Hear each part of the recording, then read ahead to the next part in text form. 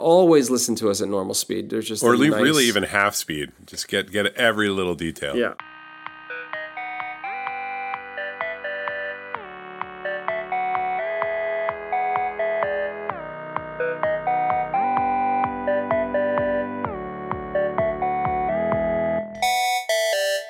Richard. Paul, how are you? I'm doing good. We're figuring out how to record remotely using our Yeti Nano USB microphones. It's a nice little device. I like it. I do too. What's key is that it sends the audio out through your headphones. I can hear you really clearly, and like I can hear myself. Anyway, this is not about gadgets. Well, I want to talk about product management. Oh God, I don't think this is the moment. I don't think people are listening to this podcast to. Well, I want to talk about workflow. Actually, speaking of workflow, how are we going to get ventilators to New York State? What are you talking about? This is Track Changes, a technology podcast. No, everything's different for a minute. We have to kind of broaden the scope. I know.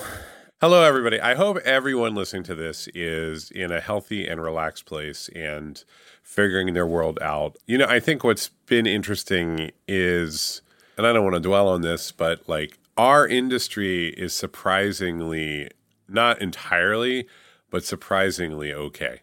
Well, yeah. Digital is what everyone's leaning on right at this very moment. Technology is a big deal for people today. The whole world was moving towards sort of an experiential, people buy experiences now and I think just literally everyone's on their phone all the time, right? Well, experiences are hard right now. It used to be like, get off your phone and live life. And now it's like, it's okay. Use your phone. Yeah, use your phone. Have you noticed everyone's like, go ahead and turn off that screen time app. Just you're okay. Yeah, exactly. And everybody gets a pass for a while until we get past this. So yeah, and it's just, so it's a little strange because like we're home and busy and doing our stuff. And then you just get this sense of like, wild catastrophe.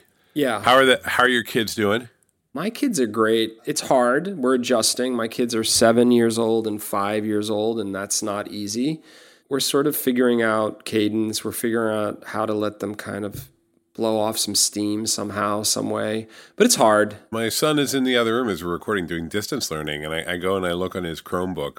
Also, by the way, there are not enough computers for kids in the public school right now. They're going to get like 300,000 iPads next week. But it's like, this is a boondoggle unto itself because like half of his class isn't showing up. So I actually just said that I've been like finding old laptops and wiping them and putting Linux on them and distributing them. Oh, you're so happy. That part actually does feel good because, but you know what? I just want to talk about it for 1 sec. I know that everybody's at home dealing with their own It's worth stuff. noting, we are in New York City where this is logistically, from an education perspective, far more challenging than pretty much anywhere in the United States. I mean, there are 1.1 million New York City public school students. Both of our kids are in public. Both your kids and my kids are in public school. Correct. And so when you send your kids to public school in New York City, what that means is that their classmates, they don't have the same things at home that you do. They don't have spare laptops and they don't have fast internet. And I'm really aware of it right now. And, things you can do to close that up are really helpful. But I do want to say, so like laptops have been coming to the doorstep and we've been covering them, we've been bleach wiping them and they've been bleach wiped before they get there.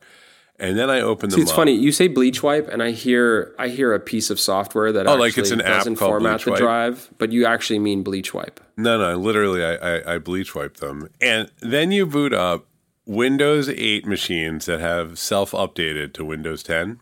That is an unbelievable moment. And first of all, it's weird because you're like in a teenage girl's bedroom at that moment. It's like really... It's because it's the older sister's machine. Yeah. And it's like, really hot young dude's screensaver, and you're just like, what? Where am I? Like, what's happening? And and I'm here to install Linux, and I got the password, and it's just a lot of signal I wasn't ready for. And then you let it boot into Windows because God knows how you get into the firmware on an HP Pavilion. It actually turns out you hit F9 once a second while it's rebooting, but there's always that key combination and you got to go look that up because it's different for every machine. I'm like losing my mind. And so you let that Windows startup happen and it plays a little song. And then it is like something from It's like they've slowed down time. Like It's the worst. Like one icon starts showing up on the desktop, and then like 5 seconds later, there's another one, and It is unbelievable. It's like a movie. Like it's just like you're like, oh, there's the start bar, and then you start to click things, and it's like no, Not just that, but then Candy Crush shows up in the like start menu. Like, who invited you to this right now? Like this machine is crawling on its knees and hands. How is Candy Crush wedging its way into this process? Everybody is running in there as fast as they can. So then I finally, figure out the firmware, boot from the USB drive, and you install Linux, and it's just like a little pokey on an old machine, but it's fine, just fine. Well, it'll work. I mean, I go and get Chrome and Zoom, and it's like everything's fine. I mean, that's all they need. I mean, it is highlighting though, and this is not the moment to be overly critical of remote learning and the tools they're using and whatnot, but it's been, what's the word I'm looking for? It's been really sort of back of the mind and not really priority. And nobody's like, this is kind of neat once in a while. It should be a thing, maybe. The homeschooling industry or sector or whatever you want to call it is non-existent, more or less, from a business perspective. So these tools are garbage. I mean, it's bad. It's really, really, really bad. And, I'm an optimist, and I like to think that on the other side of events like this, we learn a ton and some things take hold and they stay. And that's okay because they should have been there to begin with. One of our larger clients, it was unheard of to use Zoom. And then Zoom took over and they made Zoom happen in like 4 days. And you know what? They could have made Zoom happen in 4 days. Change can happen. This is what I call an ask for forgiveness moment. Not an ask for permission moment. People what you're seeing barreling through to try things to keep things working, I've noticed is like people on Twitter who are disabled going like, we've been asking for work from home for like a decade. And and everyone's like, well, it just doesn't work. And now they have it. And they're like, thanks, I guess. I guess this is it. It's almost, I have empathy for both sides of this system, right? Like obviously the disability rights people have a very strong moral case. And then the big organizations, it's just they can't get out of their own way. And then an event like this happens and it's existential and suddenly everyone can unlock the challenge. And I think what's weird is, we're a small business, so we live in a world of existential threat at all times. And I don't think people process that about like a 60-person company. But you just always feel that the world could come and take it away at any moment. And you have to run the business that way with a real sense of a rainy day coming. You mean for Postlight? For Postlight, right? Yeah, we're a small, young agency with a handful of clients. Yeah, existential is sort of part of our mindset in terms of how we manage the company and make it healthy and durable, also, so to speak, through difficult every times. Single small business, man. The minute I see small business owners kind of relaxing and going like, well, yeah, don't worry too much about quality or don't worry about this or that. And you're just like, and then like 2 years later, you find out that the outcome wasn't that great. Yeah. It's unfortunate. Sometimes, how do you put the risk calculator in the drawer, right? This is a moment where like, well, this isn't useful right now. Why am I calculating risk? Like, let's just go. What can happen? That's the status quo is so severe. All the kids are home. We got to do a thing. We got to do something. So they just start picking up tools and trying stuff. They do these, I don't know what they call them, where they run simulations, so to speak, of disaster. Like, municipalities do this sometimes. Oh, sure. And there's a lot of different science and thought on this, right? And there was more of that. Do you remember all the terrorist attack exercises that were going on for the years after 9/11, and those kind of died off. Operation Jade Helm, stuff like that. Yeah. I mean, there's war games, right? There's always been war games. Yeah, but you know what? Humans get they get relaxed. The shoulders go down, and they're like, this is good. We're good. I think we're good. There's two relevant stories here. One is we have this wonderful global warming client who is focused on increasing awareness around climate change, and his point, and we'll have him on the podcast at some point, but his point is so good, which is just like, we have never known the disruptive event. And actually here, he's like, with the pandemic, he's like, this is it. Like, this is what it looks like. This is the thing I've been telling people about. Yeah. But the other thing is there was, we can look it up, but there was this war game.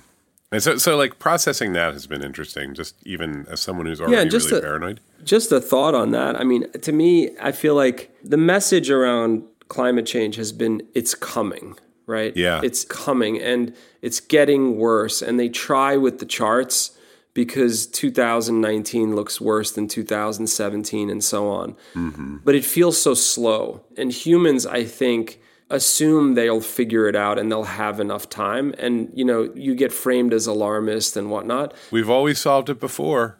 We've always solved it before. What's interesting about this, it feels like the climate change narrative, like, when you can hit 5x on your podcast player and listen to everything really fast, it's not that different, except what happened here was Don't do that, by the way. You're going to miss some really important details and funny jokes. Yeah. So But anyway. March 5th, let's go back. Feb 15 was 2012. Yeah, that's right. The Feb 15 of this pandemic is the equivalent of 2012 or 2010 of climate change. Essentially, in America, honestly, China had a little bit of warning. We might have done a little better at paying attention. To me, it's the exact same psychology. Oh, it totally is. We've got time, and I don't know. We don't know if this is really correct. It might be wrong. The studies might be off. We always come under terrible criticism for American exceptionalism, right? Because we are kind of an awesome country in our own heads, and that exceptionalism and that arrogance allows us to make and do really awesome things from time to time. But it's got us in a pickle now. Like we looked at the world and we were like, no, that virus is going to that's their problem. Yeah, but I don't consider this in America. To me, this is just human psychology around the world. There are many other countries that have been caught flat-footed here. I just think humans in general would rather not live in a paranoid state and in a defensive state, and rather we're naturally optimistic. And then here we are, right? I mean, people keep looking at numbers right now, and those numbers really reflect 2 weeks ago. They're just a snapshot of what actually occurred a while ago, as if it's real time. Nothing is real time. Like, that's the thing. We're already the behindness doesn't register for people, but that's the truth, right? The data we have is not for the moment. We're so used to things getting solved, right? And it's just, there isn't a solution. There's no answer. It's just going to take, not only are we 2 weeks behind, but this is going to go on for a while. It's not how we're wired. You know what it is, Paul? The number one enemy of anything, I think. I mean, I'm a manager and I oversee teams and I oversee other people who oversee teams. And the number one enemy of anything is losing focus, right? Is distraction. I have bad news. I know. This is the thing, right? And usually you can avoid that through, look, there are things that happen in people's lives that cause distraction. Like, I have to go and have a baby and I'll see you later. I'm having surgery. Or I'm having surgery, or I've checked out. Like that's harder to pick up, right? When you're a manager or you're a leader, and you're like, something's off. This person seems elsewhere when you're talking to them. A tough one actually. I have small children, and everyone pretends like somehow that isn't a giant ambient source of static in your life, but it is constant. Oh yeah, absolutely. And I mean, you figure out how to accommodate, but it is a real thing. And now we have the mega super distraction. Exactly. And actually, one of the ways... You know what we should say? It's more important than work. Like, surviving a pandemic is more important than your job. Yeah. And I think the other thing I'm realizing, I'm slightly older. I'm 50 years old as of this recording of this podcast. You look good, though. I got to say. I appreciate that. Paul, Yeah, you're looking good. And I've been through some stuff. I moved a lot when I was young, never really had a lot of stability. For a lot of people who are in their 20s, even 30s, there's no precedent. I think they're trying to orient themselves. I think there's anxiety. And also, they also want to signal out that, hey, I'm here for this job, because I think people are thinking about their jobs on top of all of that, right? Oh, yeah, of course. So it's a lot. It's just a lot. And what I'm trying to do, and this isn't my style, to be frank, Paul, what I'm trying to do is really get into their heads, and whatever I'm putting across, really conveying it as secondary to what they're going through. And that, I think, is the best thing we can do. We can send snack boxes. We can tell people to, take an hour and go for a walk or do whatever and clear your head. Well, but the best thing we can do is deprioritize the thing we're so used to prioritizing. Look, there's always been this aspect of work-life balance where, like, the big company says, hey, work-life balance. They always have to kind of put it in terms of the bottom line. So it's like, we value your happiness because happiness is worth 17% more, right? Right. And that kind of bullshit, it has its place in giant orgs. And I mean, it's better to have... It's not flying right now. No, it's better to have a healthy snacks program than not overall, right? So it's like everybody kind of goes with it. It's like, cool, I get my gym discount. But that is just bullshit in this moment. In this moment, and we keep saying it in the all hands, like, prioritize the health of yourself and your family before anything else. And there's a part of me that whenever I say that, I'm like, what am I risking? You know, I say that out to the whole org. Yeah. I say, and I go, oh, God, is this going to hurt us? Are we going to be okay? But the reality is, who gives a shit? Yeah. I think the intellectual property that Postlight possesses that it gets to sell to the world is its people. So we are a very particular kind of business, right? I don't have, if I was producing, what do you call those pillows that you put around your neck? Neck pillow? Yeah, that's a good bet. That's a good bet. Okay. If I'm producing neck pillows for people who travel a lot, it's kind of a different conversation. Can you imagine right? their all hands meetings? Yeah, and that's terror, right? Like, that's sheer terror. And as a leader, what you want to do is absorb that stress and not give people, not project fear and stress and anxiety. But look, it's neck pillows in a warehouse. Yeah. It's just, you can't talk around that, right? That's hard. And so we feel incredibly fortunate. Not only are we, a consulting firm, but we're also one that isn't as tied to marketing campaigns and consumer-centric stuff. We're doing the thing that people need more of right now. Exactly. So, deprioritizing as a leader, hearing people out and understanding that you're negotiating with their mindset and their mental health is a big deal. Well, here's the puzzle, right? Because our job is to always put the company first. And the way you have to do that right now is to put the company second, is let people put the company second. Yes. A product manager at Postlight said to me recently, I'm really looking forward to this. I was essentially debriefing him on a new engagement. And he just paused and said, I'm just looking forward to digging into this. And he was welcoming it, right? He was welcoming viewing it as a distraction, as feeling productive. When you're a passive observer of the news right now, and there's like that bit of drool on the corner of your mouth, you feel pretty useless. I think the worst thing for somebody inside right now is 12 hours of free time. Oh, yeah. That's a really bad feeling. I've been there in my life. Like I was unemployed after September 11th, and I'd been working in Israel, and I came back here, and my company was shut down. And I had to find ways to keep busy starting on September 18th, 2001, as a freelancer. So, I mean, that year I made maybe $14,000. Like, I just barely covered my rent. It's a bad feeling. You get through it, but you got to stay busy. I think that's when I did a lot of my blogging. Unless you do something, you're really in a pickle. Of course, the nice thing about that time is, as screwed up as it was, you could at least go out and have a drink. Yeah. This is true. I've been making dry gin martinis for myself. Yeah. But I'm running out of glasses. How bad now would you like to go out to a bar and just have a couple right now and talk about Postlight, which is what we normally do? Well, my wife did it with 5 of her friends last night on Zoom. They all and it just doesn't cut it, right? They all said, make your drink, be ready by 9 p.m. and we'll all get on. Well, no, we're simulating our day-to-day lives while we figure out what the new normal is. Yeah. I think there are two takeaways here, and I think this is something a lot of businesses and a lot of companies, and there are some people who listen to this podcast that are outside of technology and whatnot. The first is put your company second. That sounds counterintuitive. It sounds insane and dangerous, but it actually isn't, and people will really, really appreciate you for it. And the second point is give people work. They want the work. You'll tell them, hey, don't worry too much, but they actually want to worry. They want to worry about your business. They want to worry about the smaller things that they usually worry about. And so put that work in front of them. I wouldn't extend that first bit of advice, which is put your company second, to mean give people less work. I think people want to keep busy. They want to keep their brains active right now. You know what I'd say also, too, is a little productivity hit here is to be expected. You're just going to get... No one, including you and me, is fully there in the way that we are when we were a month ago. Yeah, 100%.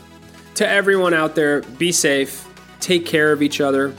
If you're a business owner, I hope you're in a position where you'll be able to weather this, and we'll talk to you soon. Have a good week. And I mean, it's worth saying. I want to pitch Postlight, Paul, but I'm not going to. Here's all I would say. We're open for business. We also have a lot of people reaching out for advice, and whatever you need, hello@postlight.com. Great point. The same offer we always make goes Yes. double in a pandemic.